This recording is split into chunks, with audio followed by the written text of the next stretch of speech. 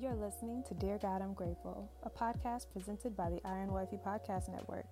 I'm your host, Michaela Robertson, and thank you for joining me for a daily dose of gratitude.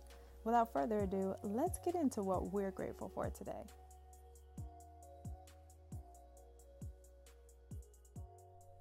Dear God, I'm grateful for well-being. Now, one of my mentors is Patrice Washington, who runs the Redefining Wealth community.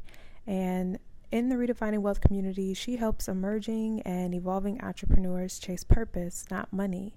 But what I love about how she coaches and teaches is the fact that she redefines wealth according to the 12th century definition of wealth, which states that wealth is a condition of overall well-being. And so I want you to think about that. Well-being. If we find wellness and we consider ourselves to be well in every area of our lives, we are wealthy. It's not about money, it's not about material things, but it's about the condition of your well-being. And so the Bible says in Isaiah 3 verse 10, it says, "Tell the righteous it will be well with them, for they will enjoy the fruit of their deeds."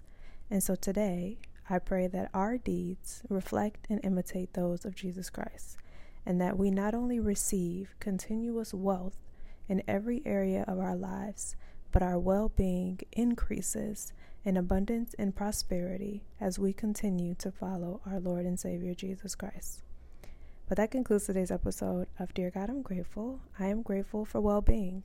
And I'm grateful that the Lord has sent me a mentor in Patrice and community in Patrice, because it has truly changed my life and allowed me to redefine wealth for myself and really focus on well-being in each area of my life, not just in my finances, but in my fitness and my health and my mental state and the spaces that I occupy and the relationships that I have. Well-being is truly instrumental.